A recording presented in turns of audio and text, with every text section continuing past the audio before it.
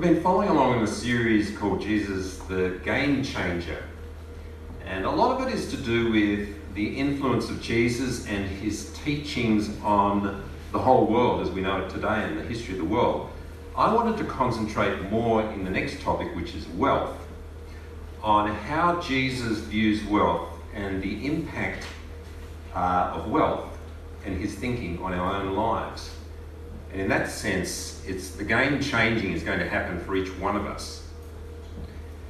And I think probably when you were young, and I can identify with this, that we often thought, what would it be like if I was really wealthy when I grow up?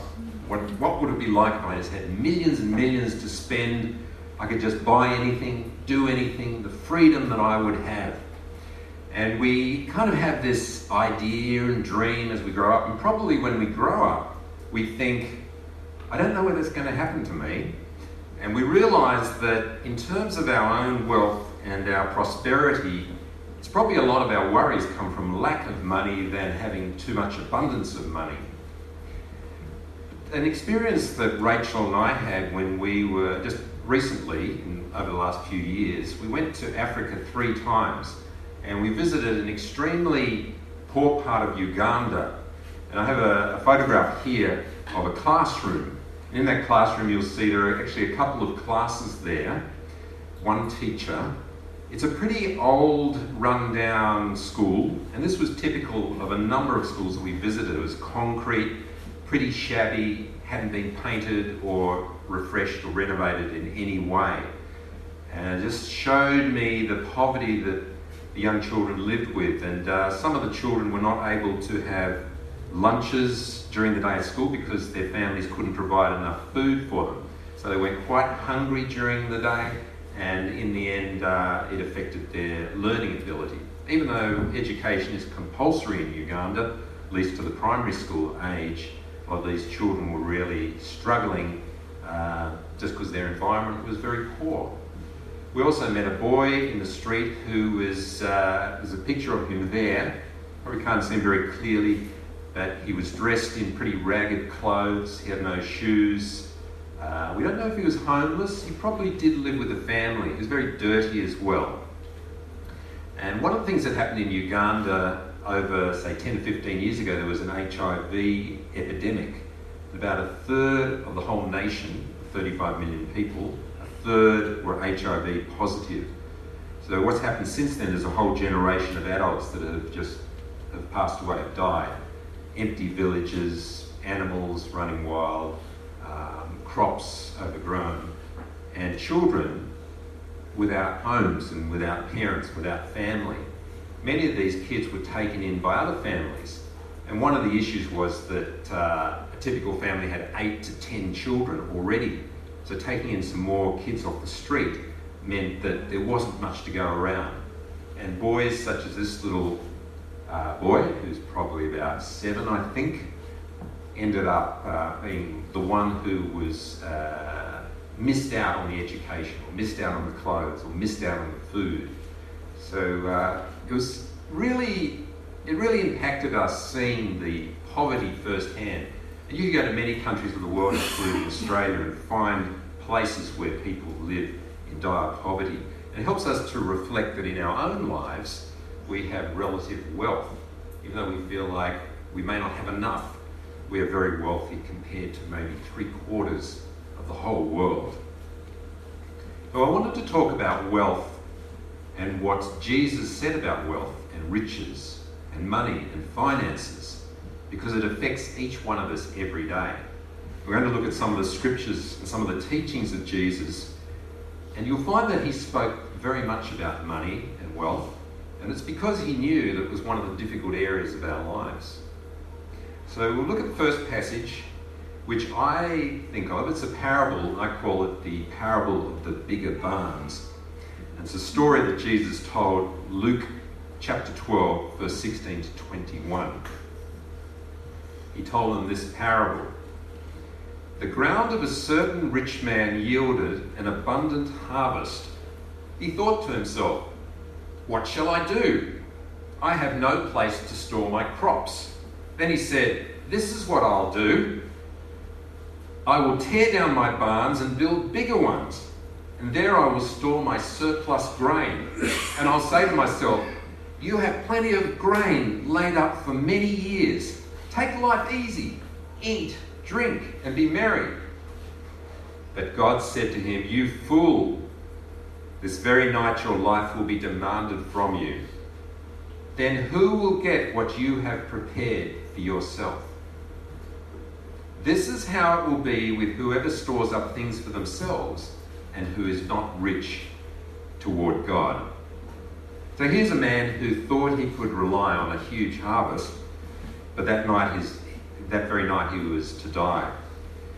And we have our own storage barns, of course. It could be a different type of storage, like financial investments or just possessions that we have. But Jesus said, this is how it will be with whoever stores up things for themselves but is not rich toward God. So it prompts the question, what does it mean to be rich towards God? There's a fundamental thought that Jesus is bringing to us this morning. In another passage, he talks about treasures in heaven, and it follows on from this. It's Matthew 6, 19 to 21 and verse 24. I'll read this to you as well. Jesus said, do not store up for yourselves treasures on earth, where moths and rust destroy and where thieves break in and steal. So I think of moths, I think of clothes. Rust could be some prophetic thing about cars. Thieves break in and steal our houses, our possessions. Jesus says, but store up for yourselves treasures in heaven where moths and rust do not destroy and where thieves do not break in and steal. For where your treasure is, there your heart will be also. I feel it's one of those little special words that Jesus throws in as a kind of a moral to the story, as a kind of a principle. Where your treasure is, your heart will be also. No one can serve two masters, it says in verse 24. Either you will hate the one and love the other, or you will be devoted to the one and despise the other. You cannot serve both God and money. So Jesus says, store up treasures in heaven. Where is your treasure, your heart will also be. So it is a matter of the heart. And it speaks to me of the fact that God looks at our hearts more than anything, more than what we possess. And he's thinking, what is it that your heart is devoted to? What is in your heart? And there's only room in our heart for one main thing. It says no one can serve two masters. Which is it going to be? You cannot serve God and money. We can't have a divided heart. There's only room in our heart for one master. So it's a challenge to say, is it the Lord who is the Lord of our heart? Or is it all the other things, the desires, the things that we crave after? Paul writes in 1 Timothy 6, verses 9 to 10. And I guess you can put this part of the message under the heading, the dangers of wealth. 1 Timothy 6, 9 and 10. Those who want to get rich fall into temptation and a trap and into many foolish and harmful desires that plunge people into ruin and destruction. For the love of money is the root of all kinds of evil. Some people, eager for money, have wandered from the faith and pierced themselves with many griefs. I think what Paul's saying is that money is a fairly neutral thing. It's not that it's a bad thing or a good thing. It's really where our desires and hearts are. What is it that we are craving after is an attitude of our heart, which is the problem. Riches can become a temptation, causing foolish desires that lead to destruction. And the word destruction is a destroying impact of us pursuing the harmful desires. The love of money is the root of all evil. So, as we know, it's underlying the love of money. Not as money is the root of all evil, but the love of money. Some people, eager for money, have wandered from the faith. That's a kind of a scary thing for us to think that our faith could be impacted by the desires that we have, the wrong desires that tend to possess us and eat away at us, that we've found, well, I don't feel that close to the Lord these days. I feel something's getting in the way. So money is something that I find in our attitudes towards it can infiltrate our hearts. And we become divided and compromised. And I feel there needs to be a sense of priority. I like to just think of that word priority. That's saying that there's something in our life which is most important of all. And Yuki read that scripture from Matthew, and we'll touch on that again, Matthew 6.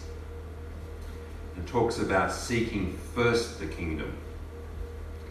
Jesus is well aware as he's addressing his disciples in the crowd of what motivates them.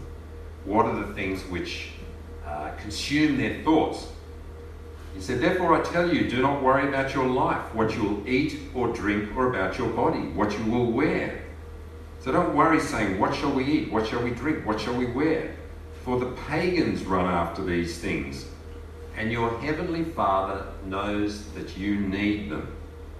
But seek first his kingdom and his righteousness, and all these things will be given to you as well. Therefore do not worry about tomorrow, for tomorrow will worry about itself.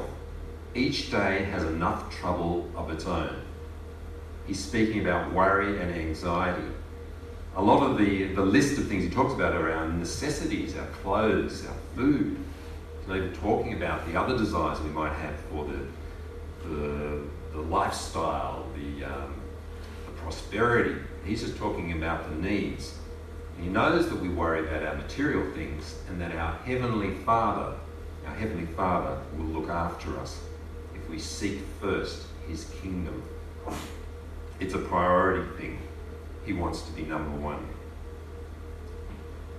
I want to move on from this area, talking about the dangers of wealth and how they consume us and how they can be destroying and how they can divide our heart, into something more positive that I find, and that's a kingdom perspective. To ask the question, what would it be if we all felt we were about the kingdom of God, if we were about what Jesus wants us to do? What would it be? How would our lives be in terms of finances, wealth and money? What are those things speaking to us? What is God speaking to us about those things that would encourage us to be kingdom builders? Is there another perspective, rather than to feel like, well, we don't want to go too much near wealth because it sounds too dangerous for me? What is God's perspective? Just reading some Psalms that I want to share with you. Psalm 50, verse 10. It says very simply, for every animal of the forest is mine, says the Lord, and the cattle on 1,000 hills. It's very poetic, this sort of idea of, you imagine 1,000 hillsides full of cattle. God is saying all of that belongs to me. In Psalm 24, verse 1, David wrote, the earth is the Lord's and everything in it, the world and all who live in it. I find this is a very refreshing starting point to realise that everything that we have, everything in this world has to offer, everything that is around us belongs to God, belongs to Him. And it's important to start at that point, because if we start thinking everything belongs to me, it starts to turn our perspective towards ourselves. But starting with that thought that the Lord owns everything. I feel one of the teachings in our church, especially when we talk about tithing, which is giving 10% to God, the danger of that thought is that we think 10% is mine. Oh, wait a minute. 10% is the Lord's. 90% is mine. I keep the 90%, He gets the 10%. And starts to reinforce in us, we give something to the Lord, but we keep the rest. Whereas I feel a great starting point is to say, before we go anywhere, that the Lord owns everything. God owns everything. Everything belongs to Him. And it gives a perspective to us that we are more stewards and guardians and caretakers. That the house we have that we live in has been given to us for us to take care of. The people in our family, the money that we've been given, it's all about being good stewards, about being people that look after what rightfully belongs to God, rather than sort of having the mentality, well, a little bit of it can go to God and the rest of it is all mine. So the first thought I had was that God owns everything. Second thought is from Luke 16:10-12. It talks about being trustworthy. And I want to ask you if you feel you are a trustworthy person. God wants us to be trustworthy. So Luke 16:10-12.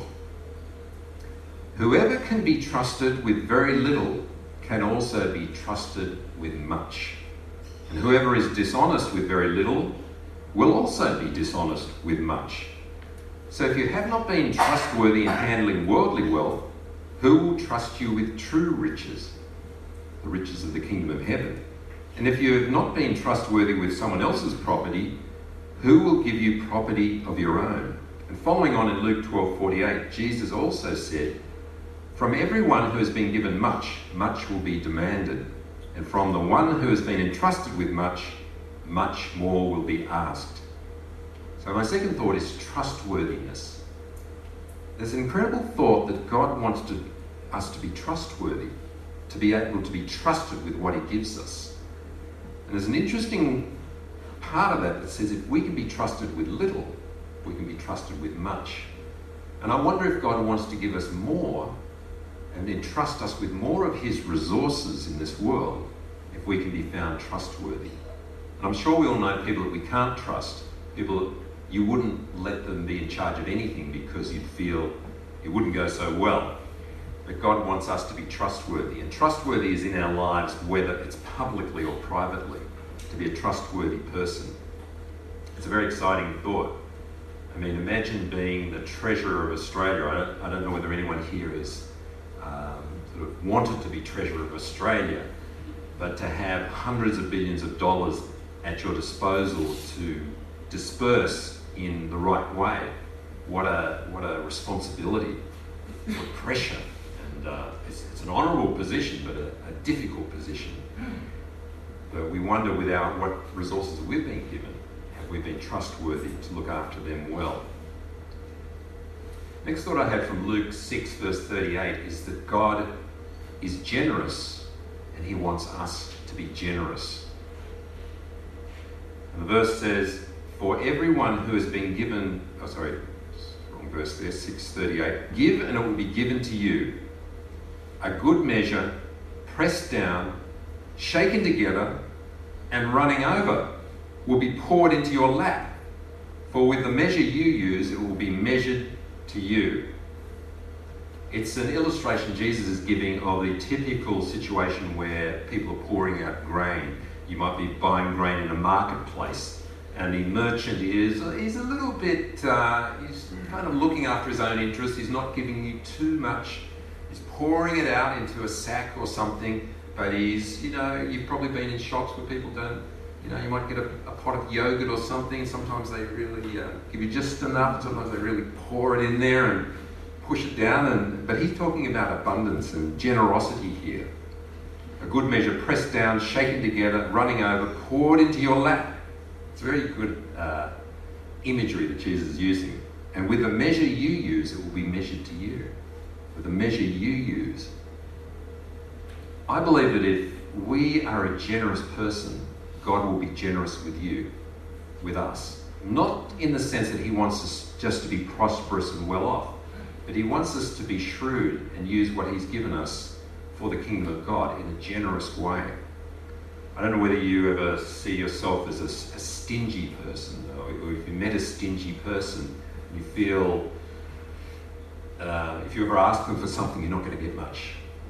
If you, I'm just trying to think of an example, but you would feel they're stingy in their life in respect to everything. And there is a sense that thriftiness is a blessing, but stinginess can be a curse.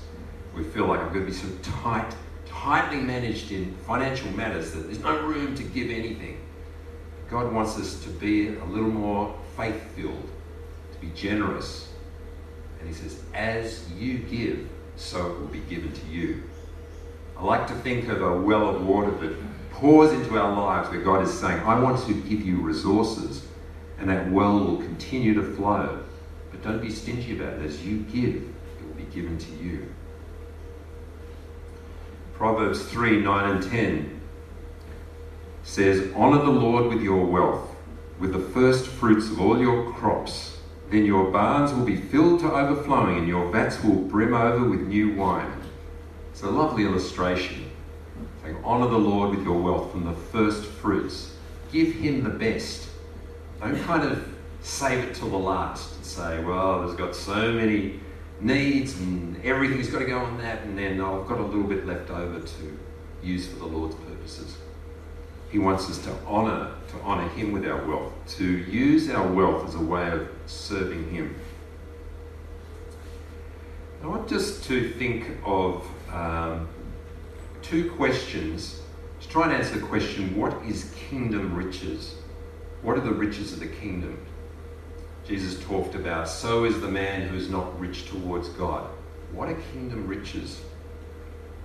I feel it starts with our hearts. We talked about an attitude of our hearts not being divided, but it begins with us having a holiness in our heart, a part of our heart where we give to God what is God's with generosity, but we've given our whole heart to him. And it allows from our hearts the love of Jesus to be expressed to those around us. And as the love of Jesus is expressed, we begin to feel, I feel like I want to give. I want to help those in need. I desire to do it. I'm not doing it because I have to. I'm not doing it because God is there with a big whip telling me to do it. I'm not doing it because someone has stood up in church and said, you need to give to the poor.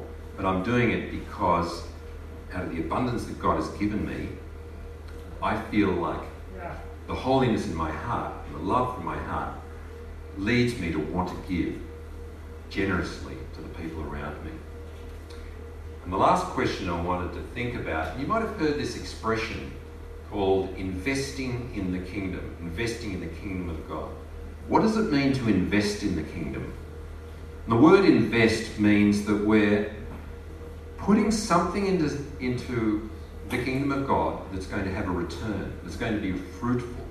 What does it mean to invest? Because so easily we could just give money to the poor and say, well, that helps the poor.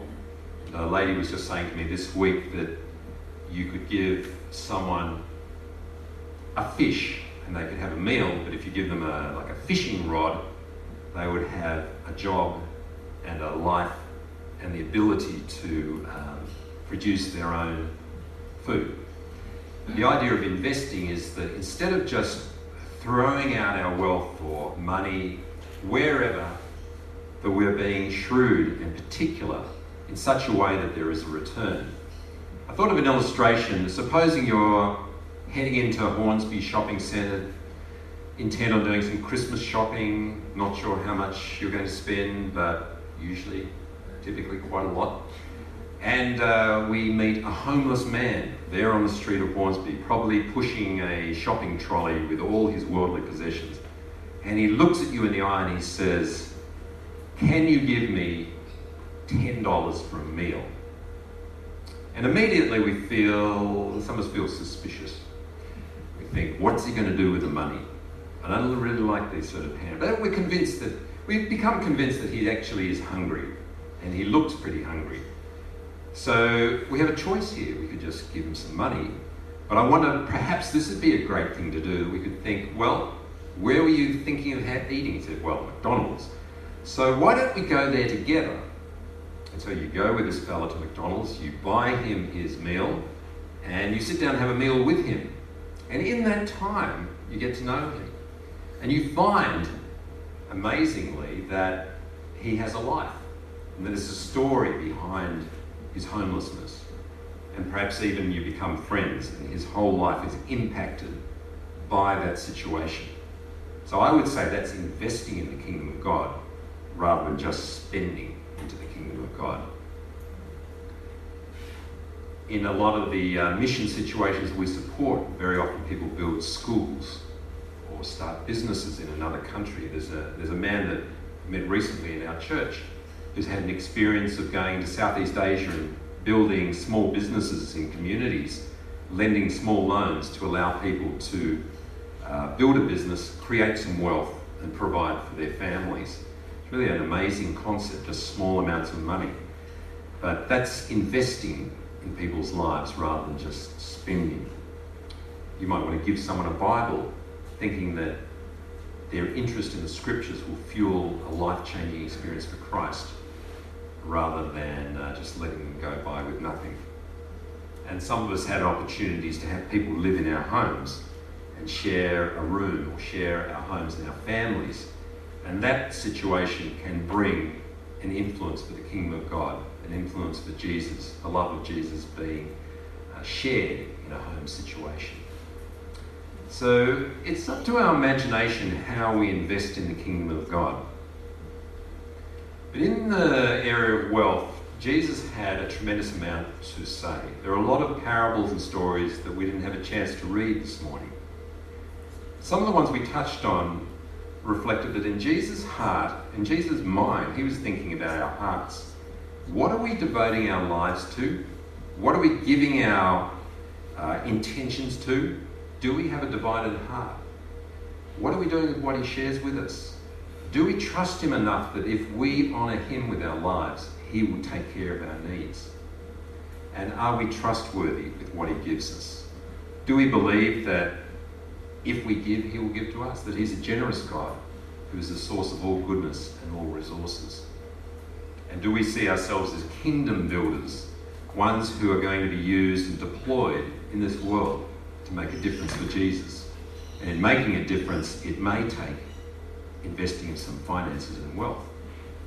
And it's the smart thinking and the mind for Jesus that will produce the rewards for the kingdom of heaven. So let's have a prayer together as we close.